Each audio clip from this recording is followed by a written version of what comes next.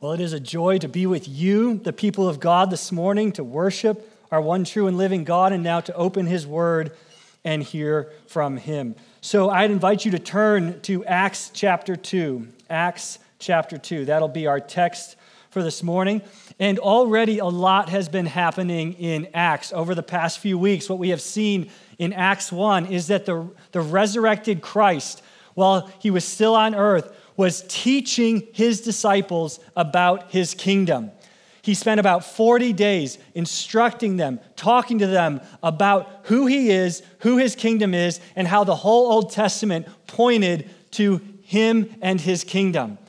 And then he said, "You will be my witnesses throughout Jerusalem, Judea, Samaria, and to the ends of the earth." And that will happen when the promised Holy Spirit comes upon you. So you need to wait. You need to wait for the promised Holy Spirit to come, and then you will be empowered to be my witnesses throughout all the earth. So then, after he had finished teaching them for about 40 days, the disciples watched Jesus as he ascends back up into heaven. He returns from where he came as the eternal Son of God who became man. He ascends back up into heaven, and now it's time for the disciples to wait. So they choose a 12th disciple, Matthias, to replace Judas the betrayer. And then they're gathered together in the upper room with about 120 folks, all there waiting. And like we saw last week, look at verse 2 of chapter 2. Suddenly, the waiting is over. A sound like that of a violent rushing wind came from heaven, and it filled the whole house where they were staying.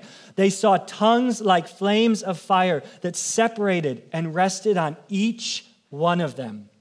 Then they were all filled with the Holy Spirit and began to speak in different tongues as the Spirit enabled them. And understandably, this drew quite a crowd. People from all over the world were there in Jerusalem at this time for Pentecost. And to their amazement, they were hearing these people, this group of 120 who the Spirit fell on, declaring the magnificent acts of God in their own languages.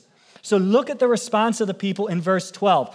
They were all, understandably, astonished and perplexed, saying to one another, "What does this mean?" Nothing like this had ever been seen or heard before, and the crowd didn't know what to make of it. They were all just staring at one another and asking, "Do you know what just happened? I don't know what just happened. I'm hearing him speak in my language. You're hearing him speak in your language. What is going on? What does this mean?" But there are, as there always are in groups, some who are less impressed. Look at verse 13. But some sneered and said, they're just drunk on new wine.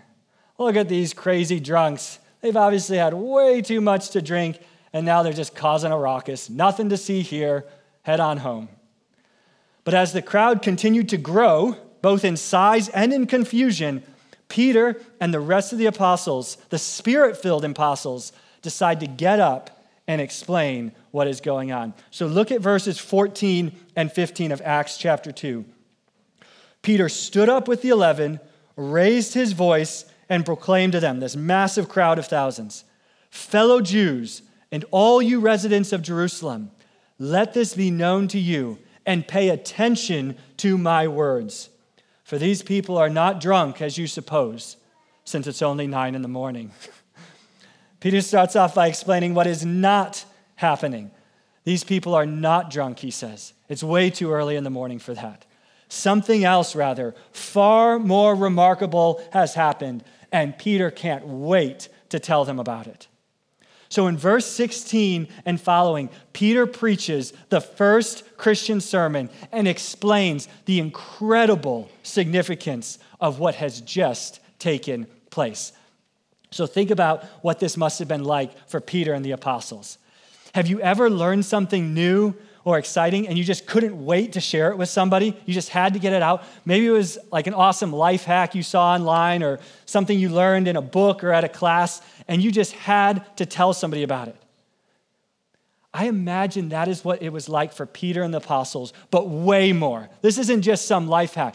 This is an opportunity to speak about Jesus Christ. Think about it. For the past 40 days or so, Jesus, the resurrected Christ, has been teaching the apostles about himself and his kingdom. He has been explaining how the entire Old Testament points to him and is fulfilled in him. Dots have been connecting. The disciples' minds have been getting blown, and they are just overwhelmed with what they've been learning. And then, just moments ago, the promised Holy Spirit, the one who was given to them to enable them, to empower them, to proclaim Christ, has just fallen on them. So if there was ever a time Peter was ready to preach, it is right now. And boy, does he preach. And though we don't have everything he said that day, Luke has given us the highlights. And what we are going to see throughout this sermon is that Peter is laser focused on Jesus Christ. He is laser focused. He is dialed in on the person and work of Jesus Christ. He wants everyone to know with certainty that Jesus is alive, that Jesus is ruling as king, and that Jesus is building his kingdom through the outpouring of his Holy Spirit. That's so important. I'm going to say that again. Peter wants everyone to know with certainty that Jesus is alive, that Jesus is ruling as king, and Jesus is building his kingdom through the outpouring of his Holy Spirit. So let's look together at the first Christian sermon ever preached. So in answer to the crowd's question, what does this mean? Peter says, they are not drunk. But look at verse 16. On the contrary, this is what was spoken through the prophet Joel. And it will be in the last days, says God, that I will pour out my Spirit on all people. Then your sons and your daughters will prophesy. Your young men will see visions. Your old men will dream dreams. I will even pour out my Spirit on my servants in those days, both men and women, and they will prophesy. I will display wonders in the heaven above and signs on the earth below, blood and fire and a cloud of smoke. The sun will be turned to darkness and the moon to blood before the great and glorious day of the Lord comes. Then everyone who calls on the name of the Lord will be saved. So Peter's point is that what the crowd is witnessing, what has just happened, is the fulfillment of God's promise hundreds of years earlier through the prophet Joel. In other words, this is a huge moment in history. Something significant is taking place. All throughout the Old Testament, God had made promises to pour out his Spirit on his people. And in those promises, God had said that think about this, he would actually come and live in his people by his Spirit. And now, as of a few moments ago, that promise had been fulfilled. God's Spirit has been poured out. And this language of poured out is important. It doesn't mean like pour a few little drops, like, oh, here, you get some Spirit, you get some Spirit. No, the idea is poured out, like the Gatorade over the coach, the bucket emptied, dumped. There's this torrential downpour. God has not been stingy with his Spirit. He has opened up the floodgates of heaven and poured out his Spirit on his people. And notice who gets to experience this wonderful gift of the Holy Spirit. Let's look again at verses 17 and 18. And it will be in the last days, said God, that I will pour out my Spirit on all people. Then your sons and your daughters will prophesy. Your young men will see visions. Your old men will dream dreams. I will even pour out my Spirit on my servants in those days, both men and women, and they will prophesy.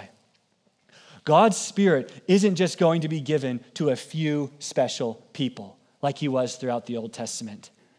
Anyone can receive the Spirit now. It doesn't matter if you're a man or a woman, if you're young or old, or even if you're a lowly servant. In these last days, God's Spirit is poured out on all people, regardless of sex, age, or social status. How different God is from us, isn't he? We are quick to make distinctions and treat some people better than others. We pick our favorites and we give them special treatment. But God is not like that at all. He freely pours out his Spirit on all kinds of people. You don't have to be anyone special to receive the gift of God's Holy Spirit. God is pouring out his Spirit on anyone who trusts in Jesus Christ. And notice what God's Spirit will empower God's people to do. Peter says they will prophesy. They will prophesy. So what does prophesy mean here in this context? I don't think it means that every Christian has the gift of prophecy as we normally understand it. I think often when we think of prophecy, we think of predicting the future, kind of like what Joel was doing hundreds of years ago when he was predicting that there's a day coming when God will pour out his Spirit on all people. However, I think what's being talked about here is a different type of prophecy. I think the context points us toward a broader definition of prophecy that simply means proclaiming God's word. At its essence, what a prophet was the mouthpiece of God, someone who spoke God's word to God's people. At times it had a predictive nature, but at its essence, a prophet is the mouthpiece of God who speaks God's word to God's people. I think that's the definition that we see contextually here. So what God is promising is that all of his people, men and women, old and young, slave and free, all will be empowered by God to speak God's words to others. And this understanding of prophecy is consistent with what Jesus promised the Spirit would do for us. In Acts 1:8, Jesus told them, you will receive power when the Holy Spirit comes on you. And what's the purpose of the power? What happens when the Holy Spirit comes on you? You will be my witnesses. You will proclaim my word in Jerusalem, Judea and Samaria, and to the ends of the earth. The Holy Spirit is given for the purpose of empowering each one of Christ's people to share the good news about Jesus with others. And this is exactly what we've seen happen. Look back at verse 11 of chapter 2. All those whom the Spirit had fallen on, all 120 men, women that the Spirit had fallen on, what were they doing, verse 11? They were declaring the magnificent acts of God. They were speaking boldly and powerfully about Jesus Christ. So here's the point. Proclaiming Jesus Christ isn't the job of just a few special Christians. It's what Christ has called and empowered all of his people to do. We are all, each and every one of us, Jesus' Spirit-filled witnesses who have the privilege and the joy of declaring the magnificent acts of God. So this means, dear Christian, this means that when you open your mouth to share Jesus with your unbelieving friend, you are not alone. The Spirit of God is at work in you, empowering you to proclaim the good news of Jesus to those you're witnessing to. Think about your own conversion to Christ. At some point in your life, an ordinary yet Spirit-filled Christian opened their mouth and spoke to you about Jesus. And your heart was changed, and you gave your life to Christ. How did that happen?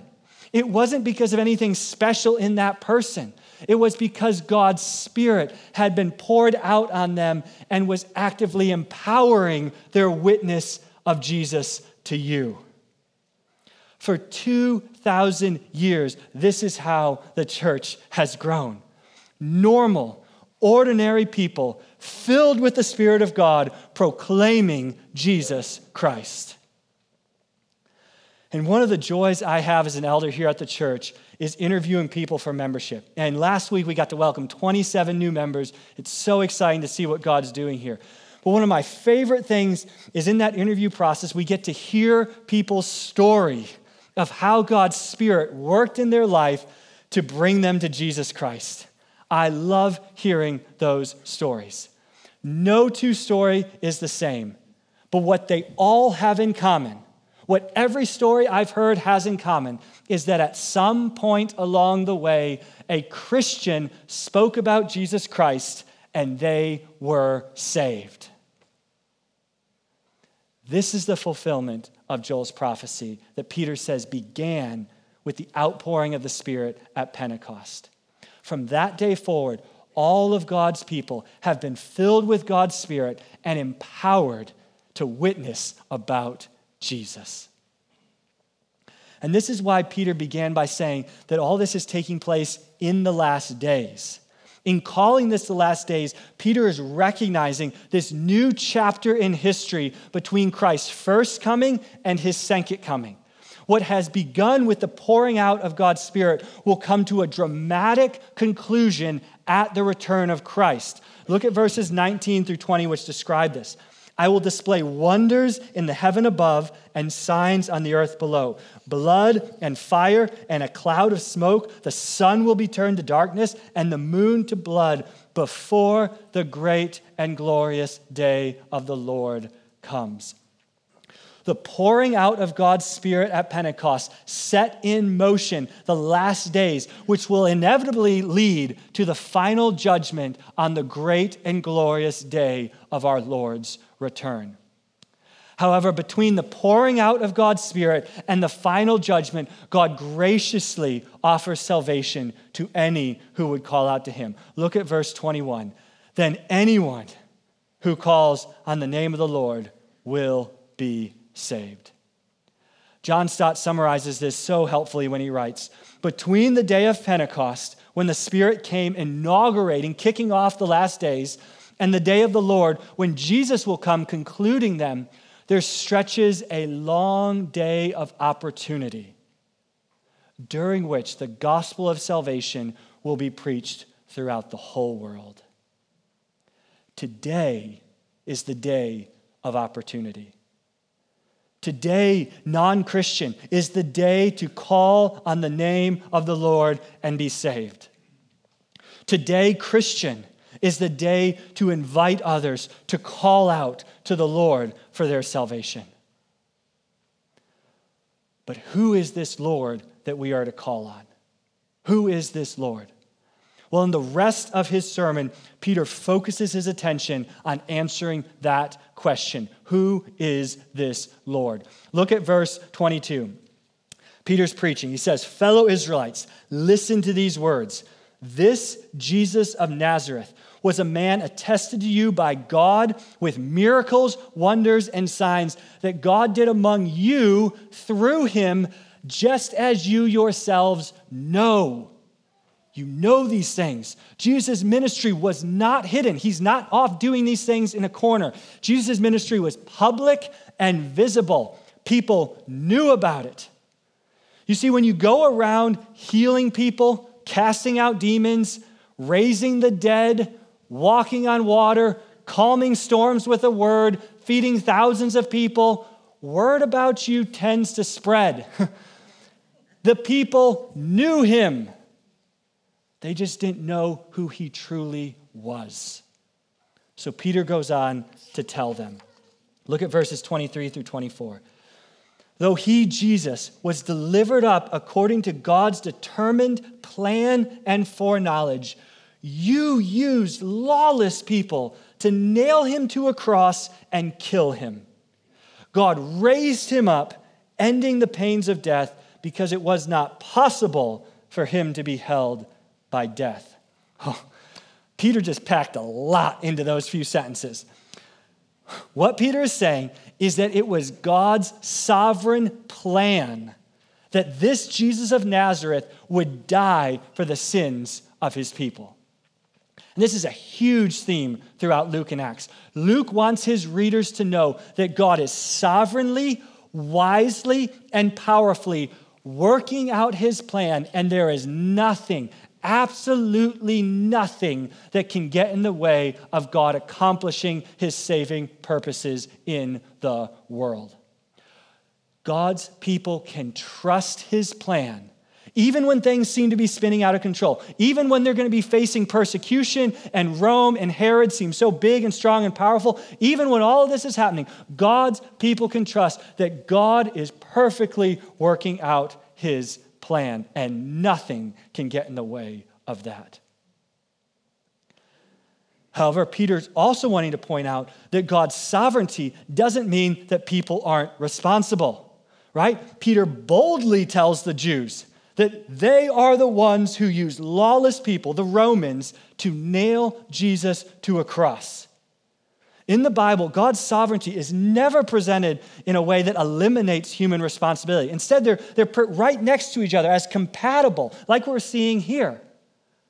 Even though it was God's plan, no one could question that. It's been God's plan from the beginning that Jesus would die. Even though it was God's plan, the Jews and the Romans are responsible for crucifying Jesus, and Peter rightly points that out.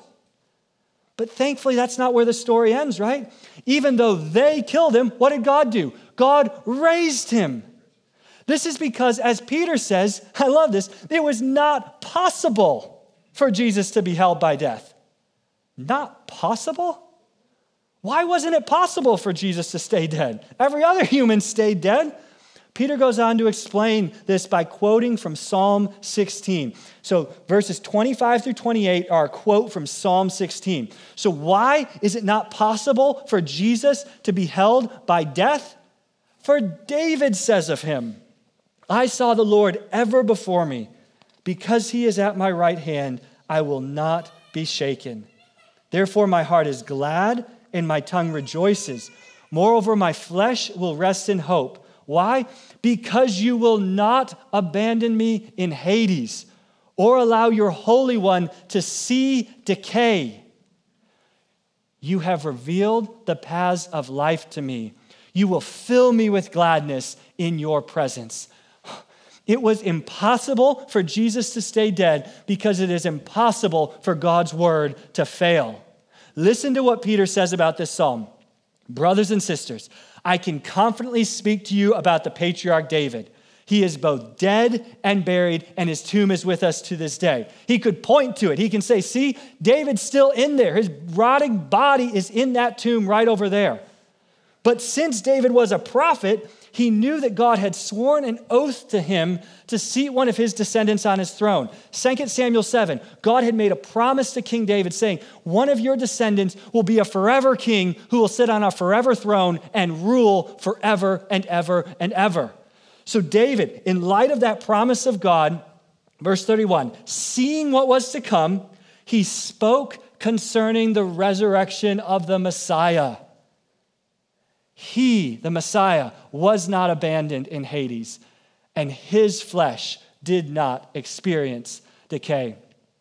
It was impossible for Jesus to stay dead because Jesus is the promised Son of David, who is the forever King of God's people. Thus, there was no way that death could hold him. Poor death didn't stand a chance. It had to spit him back out. And so Peter says in verse 32, God has raised this Jesus. Amen? God has raised this Jesus, and we are all witnesses of this.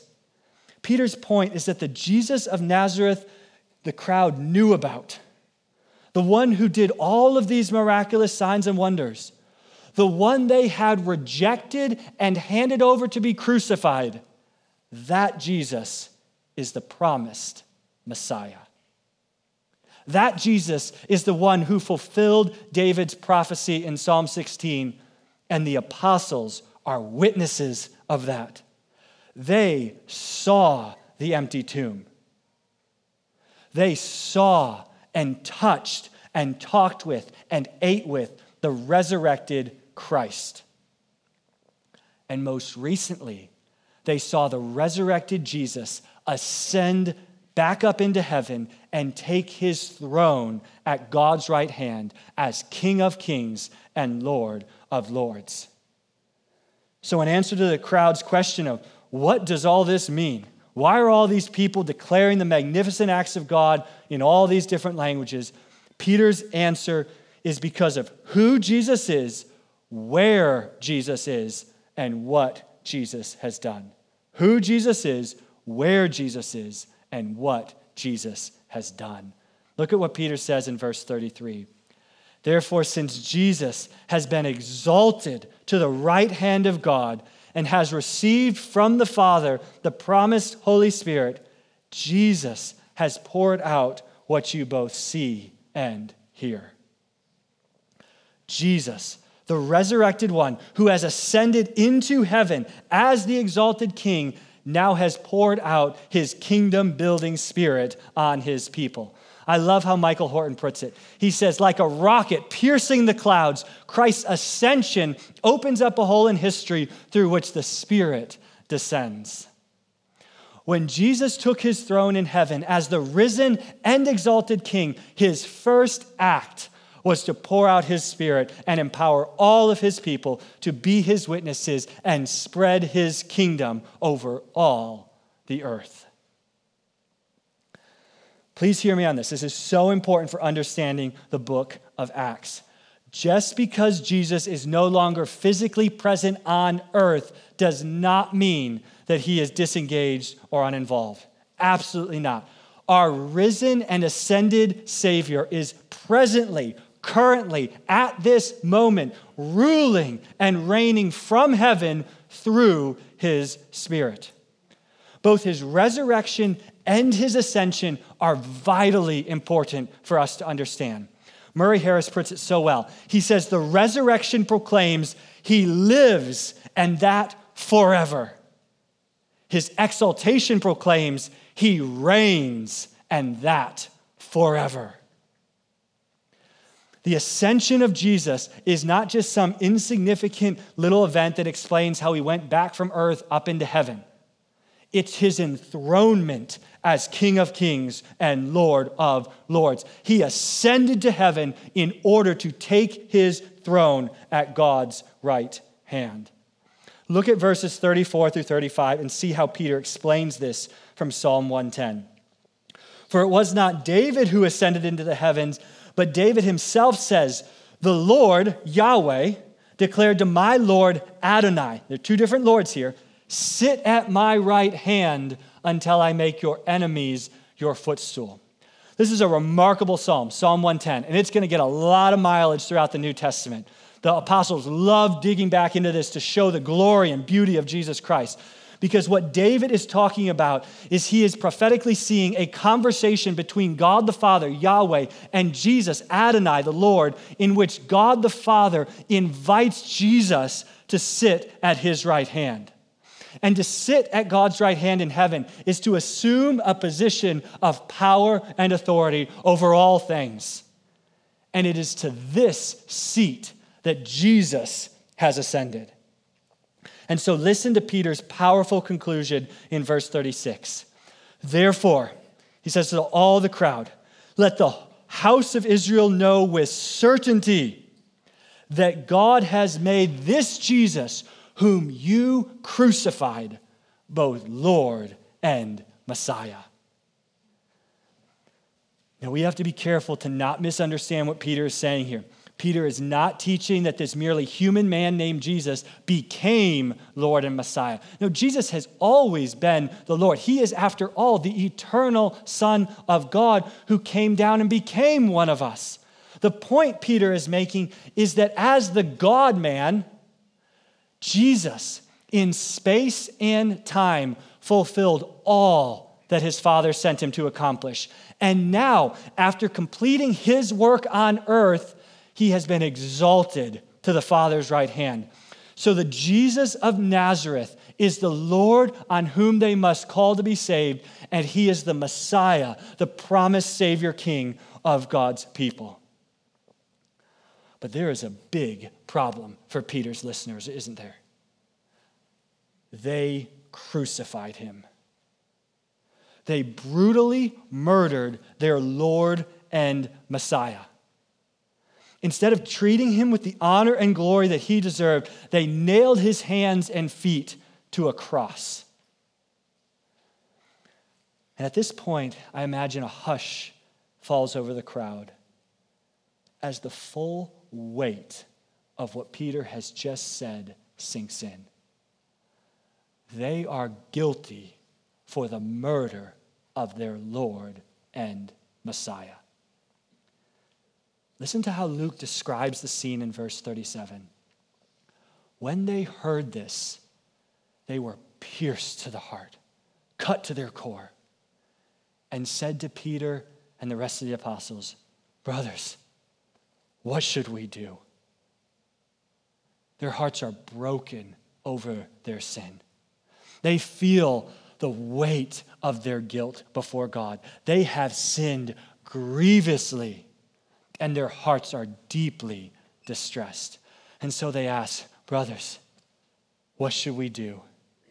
Is there any hope for sinners like us who have murdered our Messiah? But then, can you imagine their joy as they hear Peter's response? With a big smile, Peter says to them, yes, there's hope. Repent and be baptized, each of you, in the name of Jesus Christ for the forgiveness of all your sins. And you, even you, will receive the gift of the Holy Spirit. For the promise is for you and for your children and for all who are far off, as many as the Lord our God will call. Peter is saying that the Jesus they killed is the Jesus who will save them. The risen and ascended Lord Jesus is willing and eager to forgive all their sins and pour out his Holy Spirit on them. Even now, he is the Lord who is powerfully calling people to himself. What this means, this is so important. What this means is that there is no sin too great that Jesus will not forgive. There is no sin too great that Jesus will not forgive. No matter what you have done, no matter how evil or wicked you have been, Jesus is willing to forgive you. Maybe you're here today and you're just overwhelmed with a sense of guilt. Maybe it's something that you did this week, or maybe it's something that was done years ago that still lingers, that still haunts you. I want you to hear from God's word today that Jesus is promising forgiveness to any who turn to him in repentance and faith. It doesn't matter how great your sin has been. Jesus' forgiveness is greater. It's greater. So heed Peter's call to repent. Repentance is this idea of a change of mind, a change of direction. All of us in our sin are walking away from God toward our sin. The call to repentance is a call to turn around. It's a call to recognize, I want to reject my sin and be with King Jesus. It's picking sides. It's saying I'm against my sin and I'm with King Jesus. It's a turning around, a change of mind. And do you know what's beautiful about this? It doesn't matter how far you walk this way. The moment you turn around, Jesus is right there, arms open, ready to forgive you. It's amazing how this works. And do you know, this is why baptism is such a beautiful picture of the gospel. Just a few weeks ago, we had the privilege of baptizing 5 people, and I was in the tank with them, and it was amazing. As we lower them into the water, do you know what I get to see right there, water wash over them, and then they come up out of the water. What is that signifying? The complete forgiveness of sins. They are washed, clean, fully forgiven, fully loved by God. And they're raised to walk in newness of life. They're given a new identity in Jesus Christ. His Spirit has been poured out on them. They belong to him now, and he will never let them go. And so the life of a Christian is characterized by this ongoing life of repentance and faith, of turning away from our sin that so easily distracts and pulls us back, and turning back into Jesus Christ and receiving the grace of the gospel all over again and hearing his words of assurance. All your sins are forgiven. Every single last one of them. You cannot out-sin God's grace. So if you are here today and you have not repented and turned from your sins and embraced Jesus as your Savior, I want to plead with you to do so. Heed Peter's warning in verse 40. Look there. With many other words, he testified and strongly urged them, saying, be saved from this corrupt generation. If that's you today, heed that warning. Be saved from this corrupt generation. Don't continue living in rebellion against God. Turn around, turn from your sins. Call out to the risen and ascended King Jesus to save you. And he is willing and able to forgive all your sins and to give you his precious Holy Spirit. So look at verse 41. So those who accepted his message were baptized, and that day about 3,000 people were added to them. We're going to talk more about that next week, of what it looks like to be the Spirit-filled community of God, living together to make Christ known. But here's the point I want us to take away for today. King Jesus is in the business of saving sinners. During his time on earth, he lived the life of perfect obedience that we could not live, and then he died on the cross to pay for all of his people's sins. That's how he can offer full, complete forgiveness. He's paid your debt in full. But like what we saw earlier, death wasn't able to hold him, right? He rose powerfully from the grave, defeating sin and death, and he has ascended into heaven, where he is set down at his throne, where he is presently ruling and reigning as King of Kings and Lord of Lords, waiting to come back and make everything right at his return. But in this meantime, he has poured out his Holy Spirit and is empowering all of his people to take his message of salvation, of full forgiveness, of amazing grace to all peoples of the earth. So, dear Christian, do not forget who Jesus is. He is the risen and exalted King. Worship him, adore him, and do not forget who you are. You are, each and every one of you, his Spirit-empowered witnesses to proclaim, to declare, to speak the magnificent acts of God. Your life is not meaningless or boring. You are full of purpose and meaning. You are a commissioned ambassador of the eternal King of Kings. So live this week to make him known. Let's pray. Jesus, our risen and ascended King, we worship you. Thank you for the forgiveness of sins and the gift of your precious Holy Spirit. Empower us to be your witnesses this week by your Spirit. Give us opportunities this week to speak of you to our unbelieving family members and friends. And I pray, Jesus, that you would save people. Help us to boldly call people to turn from their sins and to trust in you. Please draw many, many people to yourself. Jesus, may your kingdom come and your will be done on earth as it is in heaven. Amen.